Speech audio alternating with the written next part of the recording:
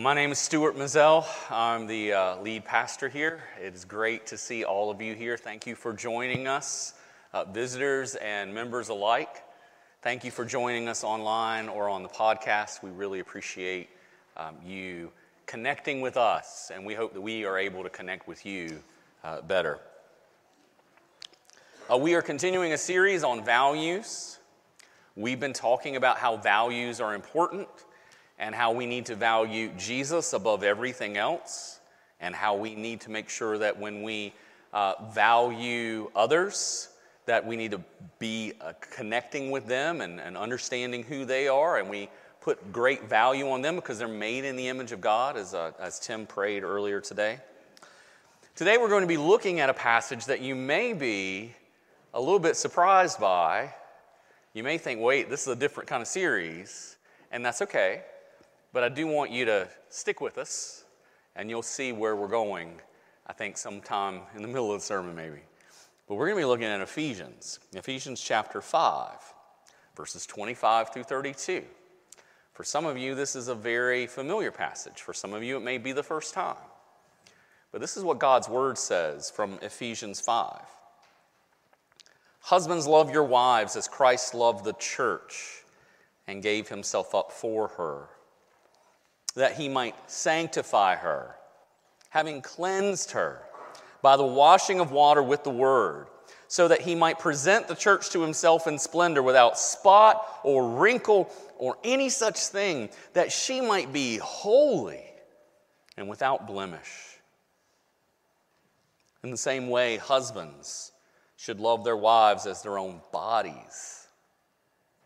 He who loves his wife loves himself. For no one ever hated his own flesh, but nourishes and cherishes it, just as Christ does the church, because we are members of his body. Therefore a man shall leave his father and mother and hold fast to his wife, and the two shall become one flesh. This mystery is profound. And I am saying that it refers to Christ and the church. Let me pray for us. Father, help us today to focus on what you have to say to us. Holy Spirit, give us ears to hear. Because sometimes we can be stubborn and stiff-necked. Sometimes we can just be distracted. And sometimes we just need to be taught.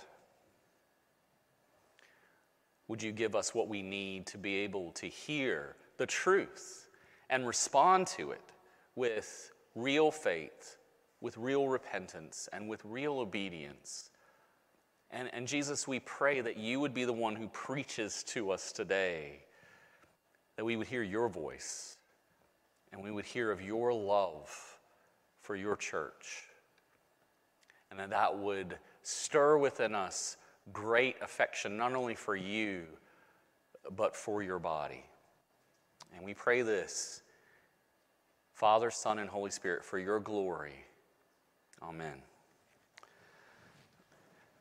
Let me just say real quickly, this past week I've been sick, and if you see me popping halls, that's so I don't cough in the microphone today. I will also probably be drinking more water.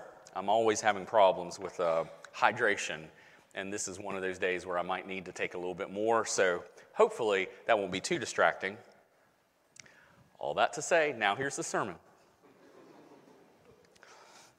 I think it's safe to say that the church, generally speaking, has a reputation problem. I don't think that in culture at large, the church in general has a great reputation right now.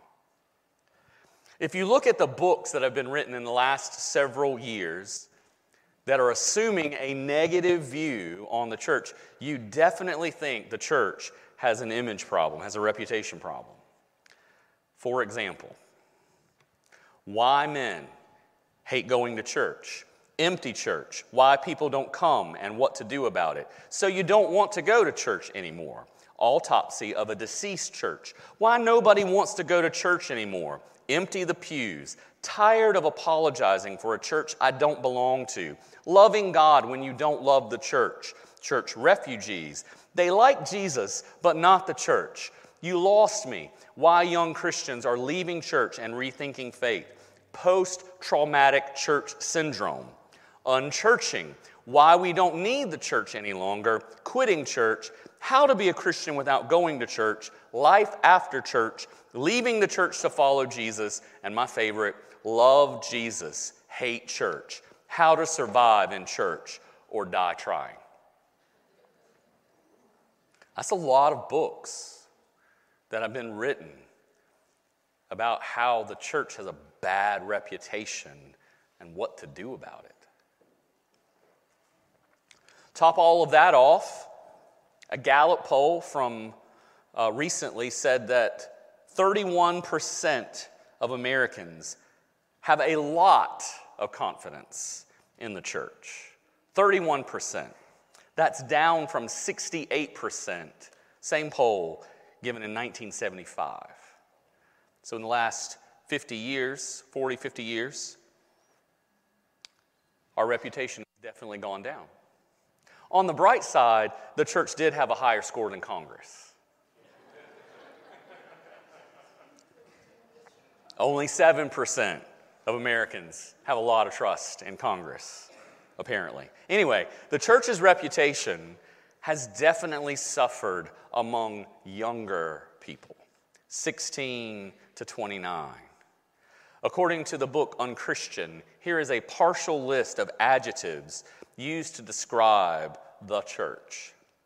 Judgmental, hypocritical, out of touch with reality, insensitive, boring, too involved with politics. And that's just some of the negative adjectives. I left some of them out. But you know what? These criticisms of the church aren't actually new. They've been going on for quite a long time. In fact, back in 1971, before I was born, in the book Preaching and Preachers, D. Martin Lloyd-Jones commented on how the church was being criticized. And he said this, get this, with much of this criticism of the church, one has, of course, to agree. There is so much that is wrong with the church.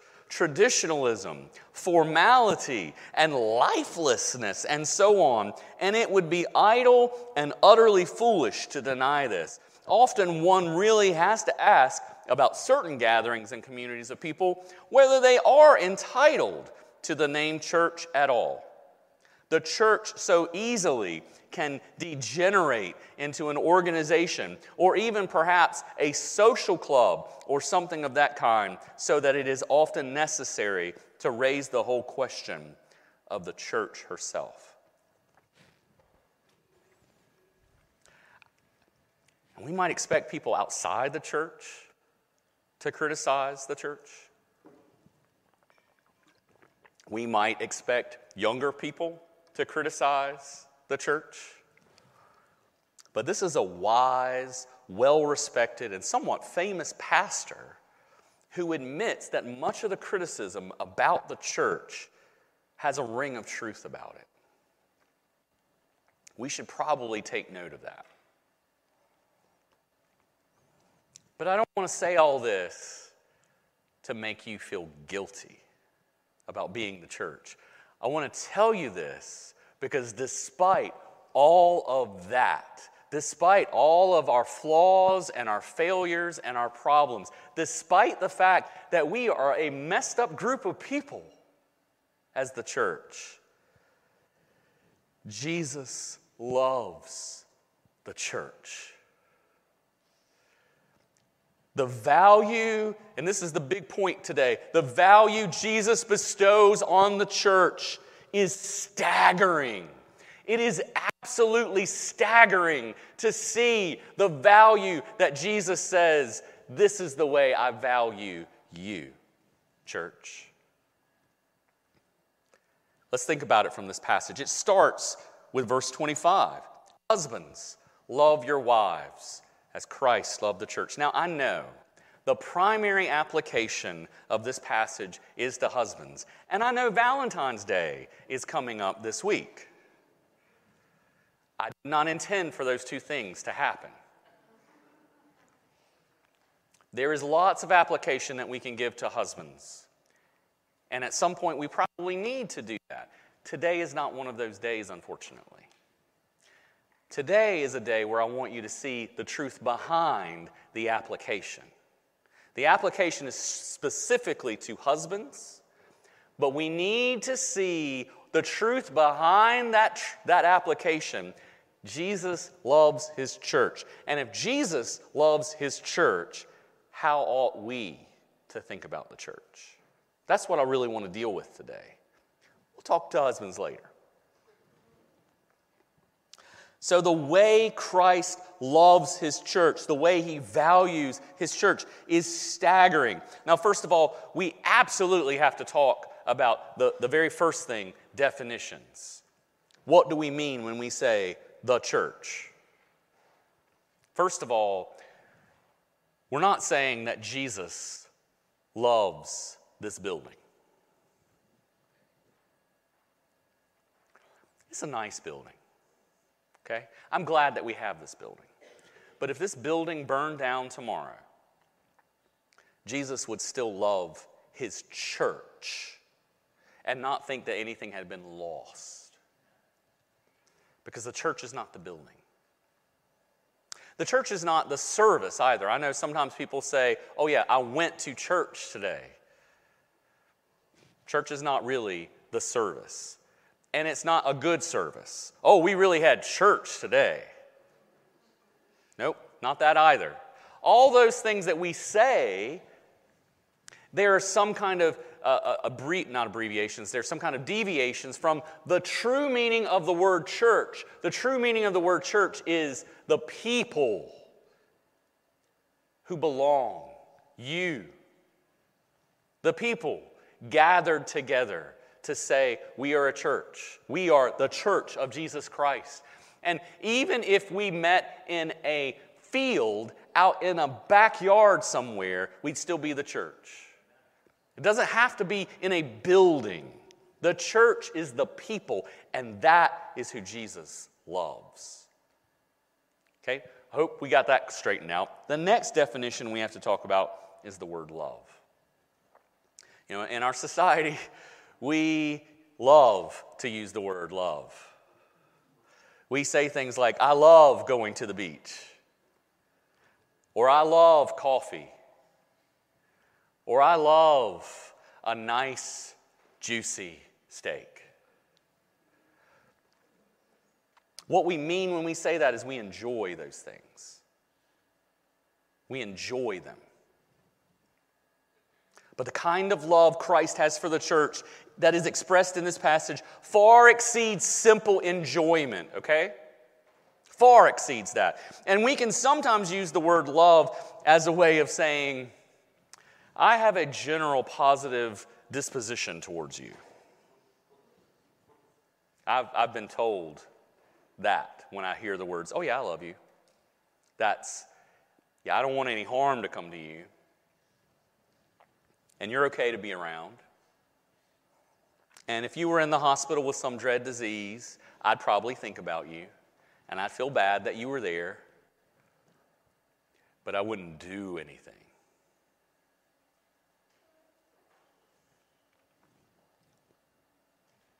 That's not the kind of love expressed by Jesus to his church either. No, his love for his church is so much deeper. It is so much wider. It is so much broader. It is so much higher than any kind of love we can really experience anywhere else. We need the Spirit's help just to be able to understand how wonderful the love of Jesus is for his church. His love for us is staggering. It is astounding. And I hope to show you a little bit of that, just a little taste of it today. Because this astonishing value that Jesus places on the church can be seen in at least three ways. It can be seen in lots of other ways, but just three ways we're going to talk about today. The first is this, and I want you to hear this, because if you've been in church for a while, you know these words, but do you know these words? Jesus calls the church his bride. His bride. Jesus calls the church, that church that all those books are written about how bad we are. He says, you are my bride.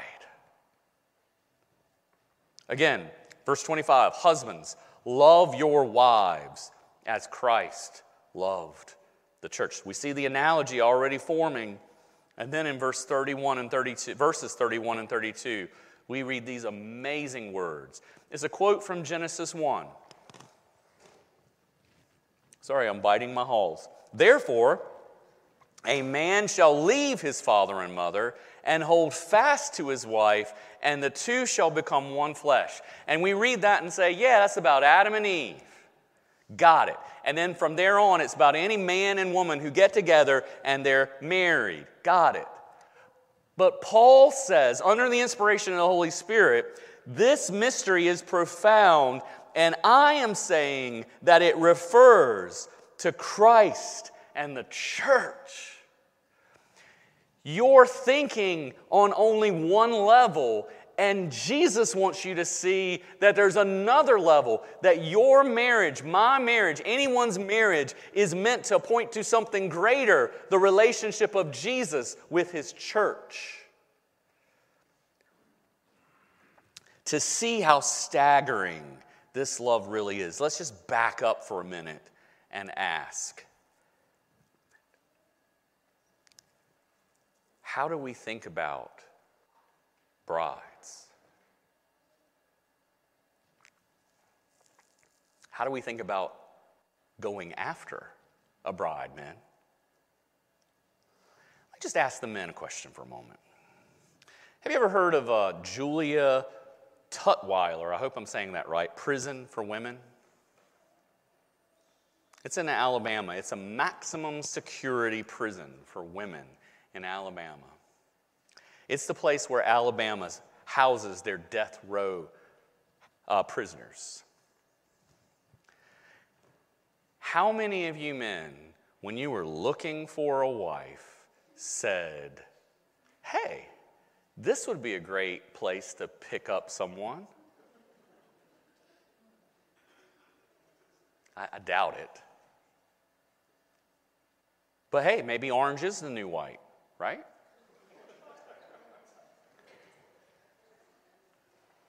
But if you think about it, that's what Jesus did. He sought out people who were on death row. Sinners whose sin is cosmic treason against the God of the universe. And yet he entered the space of those death row prisoners, not only to get some of them pardoned, but to say, I want you to be my wife. I want you to be my bride. I want you to be in this relationship where we are with each other forever. Again, any takers for the single men here today going to one of those prisons and doing the same? That's staggering.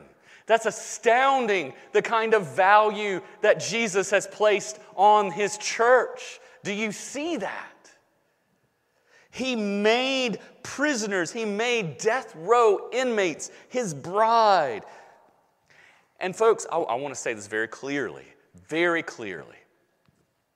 If we say we love Jesus, but we don't love his church, something is amiss. If some of you came to me and said, I really like you, Stuart, I could even say that I love you, But your wife, I just can't stand her. First of all, I think you are nuts because you have clearly backed the wrong horse.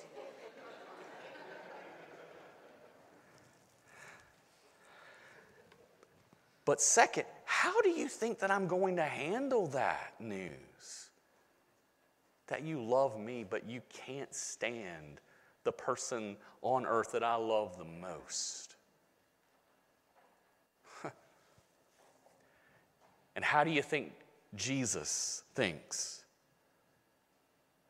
when we say, we love you, Jesus, but your church really stinks. I don't want to have anything to do with your church. I get it. The church has problems. And sometimes we ignore those problems to our detriment. And we need to own that. We need to say, yeah, we've got problems, but we are loved. We are loved by the Lord of Lords and the King of Kings. We're loved deeply and amazingly and in such a way that He says He wants us to be His bride. With all of our failures, with all of our misdeeds, with all of our junk. As Derek Webb once sang, you cannot care for me with no regard for her. If you love me, speaking of Jesus, you will love the church. There's a second reason why Jesus, the value that He places on the church is so staggering. Not only does He call us His bride, which is amazing enough, Jesus also calls the church His body. His body. Again, those of you who have been in the church for a while, you say, well, I know that. Yeah, church is the body of Christ. Got it. Let's move on. No, you're not getting it. If you have that cavalier of a way of thinking about what Jesus is saying here, you're not understanding it. And I hope you will get that in just a few minutes, because in verse 25 we see, husbands, love your wives as Christ loved the church. That's amazing. And then in verse 28, in the same way, husbands should love their wives as their own bodies. He who loves his wife loves himself. This is for husbands. Husbands, the call of Jesus in your life is to love your wife the way you love your own body. Now, for some of us, we don't treat our bodies very well, so maybe you need to think about that a bit. But in general, most of us are trying to care for our bodies. We don't want bad things to happen to our bodies. And Jesus is saying you got to care for her the way you care for yourself. Verse 29, for no one ever hated his own flesh, but he nourishes it and cherishes it, just as Christ does the church, because we are members of His body. Whoa.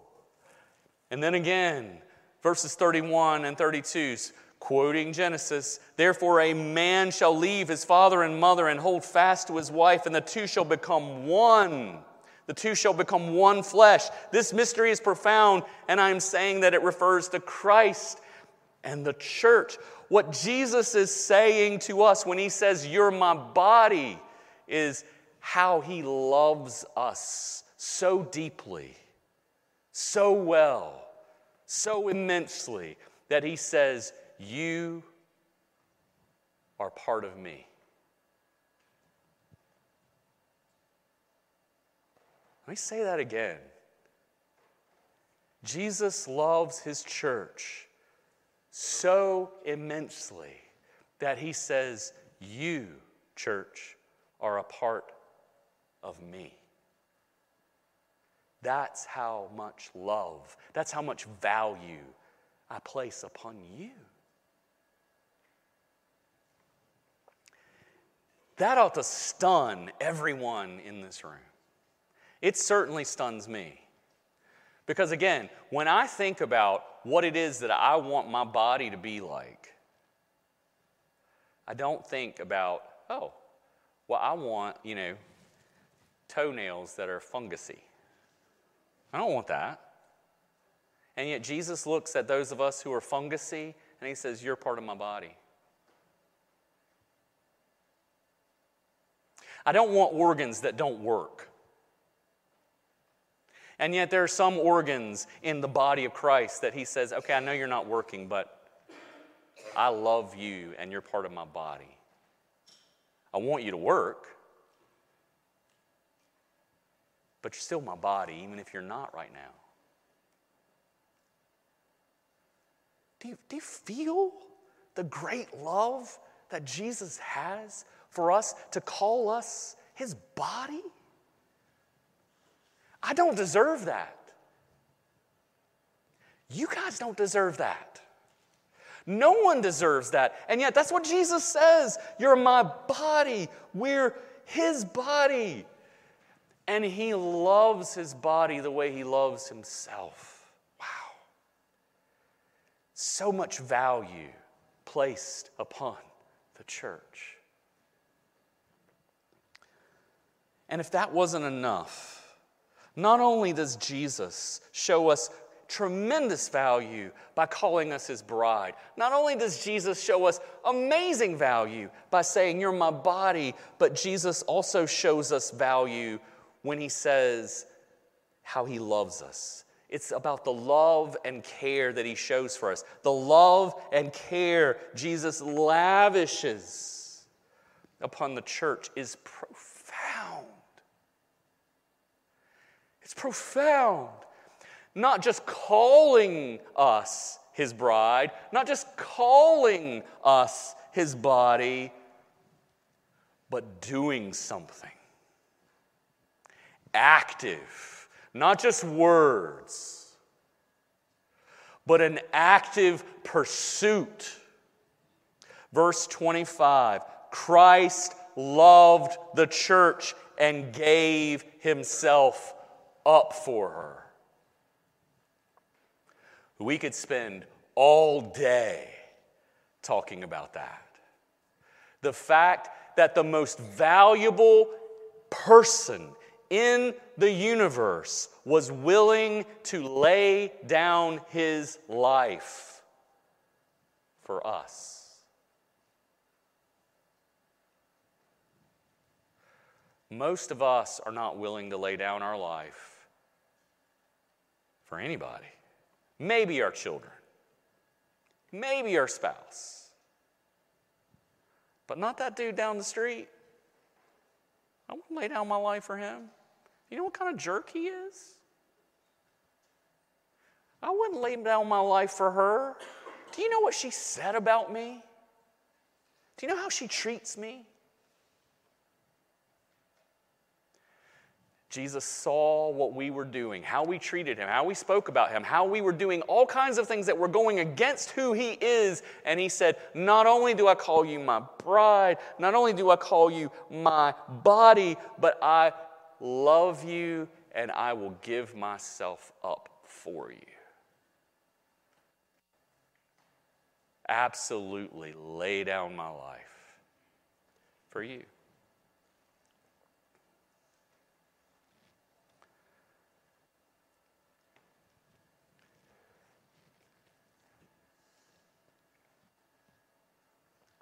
That's so staggering that a little bit of silence wouldn't hurt us at this moment.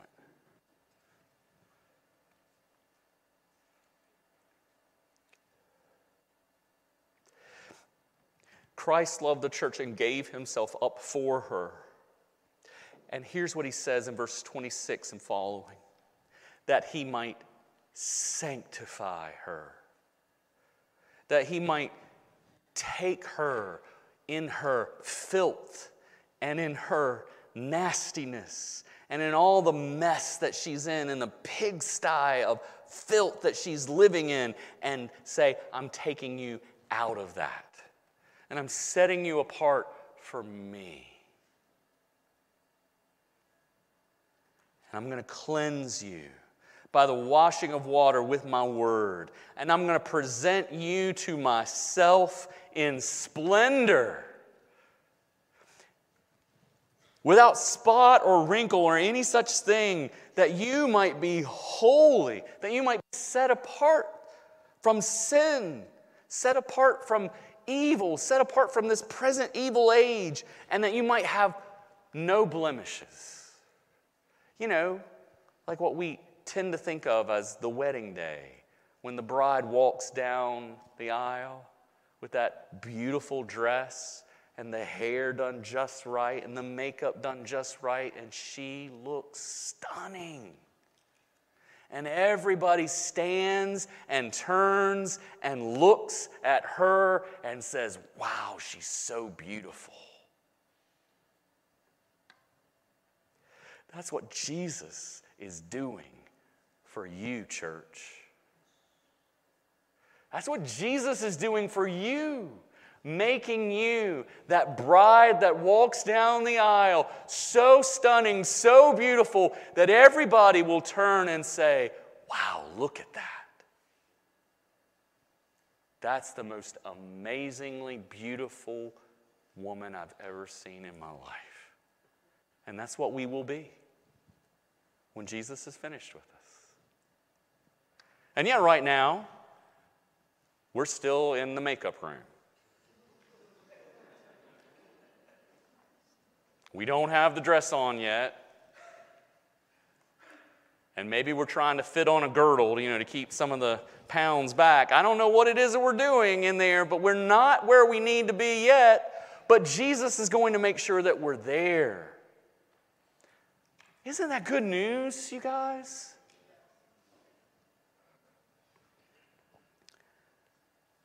What great value Jesus places on you. And then in verse 29, and as I was reading this passage, even in my sickness this week, as I was reading this passage this week, it just floored me. Verse 29, "No one ever hated his own flesh, but nourishes and cherishes it, just as Christ does the church." Wait a second, let me read that again. "Nourishes it and cherishes it, just as Christ does the church." What does Christ do for the church? He nourishes us. He cherishes us. Most of the time, I do not feel like a cherished person. Most of the time, I feel like the only value that I really have is that I give things to other people.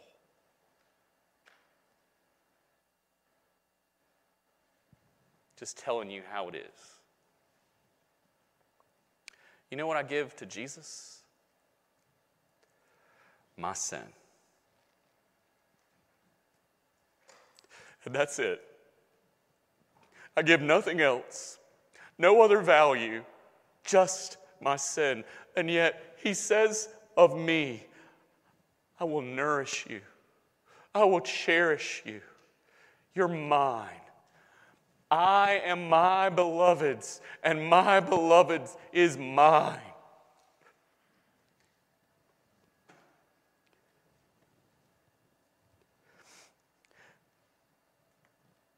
And that's what he does for you. Church, do you see the value that Jesus places upon you? With that in mind, here's your action point for today. Since Jesus values you, the church, you value Christ Church. Value Christ Church. We're the people that Jesus died for. We are the people that Jesus says he nourishes and cherishes. So let's value the church. Now you might say, okay, well, how do I show value?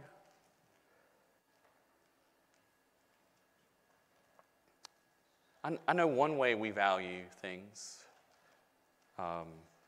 It's where our cash goes. That's just honest.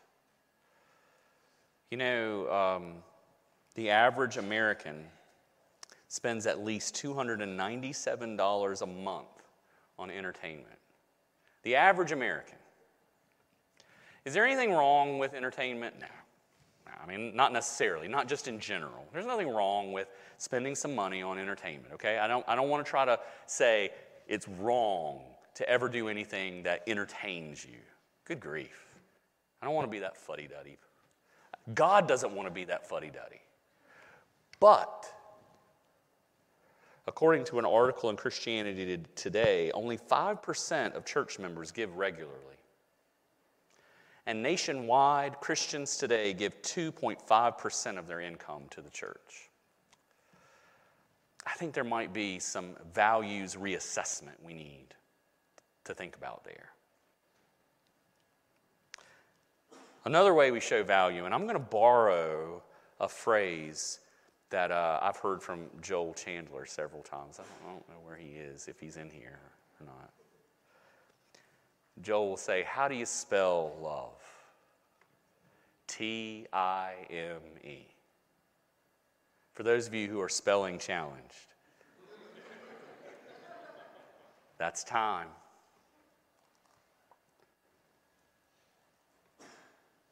You value something, you give your time.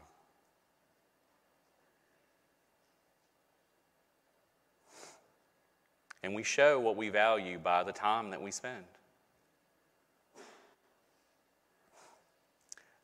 Almost the entire nation is going to pause tonight because we value something. And I'm not saying there's anything wrong with wanting to watch a football game. There's nothing wrong with that necessarily. But we pause everything for that one game. People will stand in line, not literally, they'll do it online, for Taylor Swift tickets. So much so that they break the internet because they value her music. Nothing wrong with that. But for the church, for Christians, for those of us who say we love Jesus, do we value the Super Bowl and do we value the music and entertainment and other forms of things, and other distractions more than we do Jesus? If we do, we need to address that. And a third way we value something, and this is probably the most important, that's why I saved it for last, is engagement. Engagement. You can throw money at someone and not really give them the time of day. I don't really care about you, but I'll throw money at you to get you off my case. You can spend time with someone and not really value them. I know that for a fact. And you do too. You've been with people who have spent time with you, but they didn't really value you. But when we value something, we will engage. We're all in. Like the Super Bowl, like Taylor Swift, like whatever it is that you value the most. We're all in, we're engaged. We spend time, we spend money, we put energy and effort into whatever it is that we value because we value it. And so for some of us today, valuing Christ Church, some of us, maybe the first step of valuing the church that Jesus loves is admitting that we haven't valued the church. They say that the first step to recovery is admitting that you got a problem. For some of us, maybe we value the church by seeing our time has been wrapped up in things that aren't as valuable as Jesus and His church. And we just need to say, I'm sorry, and change that. Maybe some of us have valued the church, but only in a partial way. And forgive me for this illustration. But it's like when you go to Chick-fil-A and you get their chicken nuggets. Those things are delicious, right? And you can eat them without the sauce, and they're still good. But some of their sauces are really good. I prefer the sweet and spicy sriracha. That's a good sauce. But you know what? I can eat them without the sauce. And sometimes we treat the church like sauce. I can live with it, I can live without it. It's probably better if I enjoy it, but it's just sauce. That's not the way Jesus sees us. Jesus doesn't see us as just sauce. He sees us as the whole meal. He sees us as everything because he has come to say, you're my bride, you're my body, and I will nourish you and cherish you forever. That's how Jesus views the church. And so, church, because of the love Jesus has for his church, let's grow in loving church like he does. Let me pray for us that we'll be able to do that.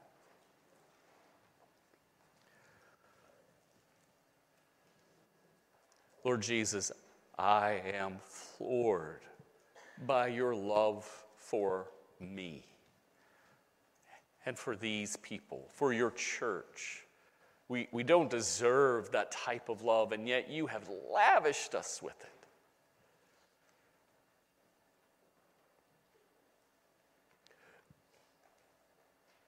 Grow our love for you, but also grow our love for the church you love. That we would engage, that we would value what you value, and that we wouldn't be distracted by lesser goods. Lord, we're so prone to wander, so prone to leave you, and we're so prone to leave the church. Will you help us to see what really matters, to see what will matter throughout eternity, and that we will change our ways and value what you value for your glory, for our good, and for the good of people around us, because the world around us not only needs you, they need your body, the church. So help us. We pray, Jesus, in your name. Amen.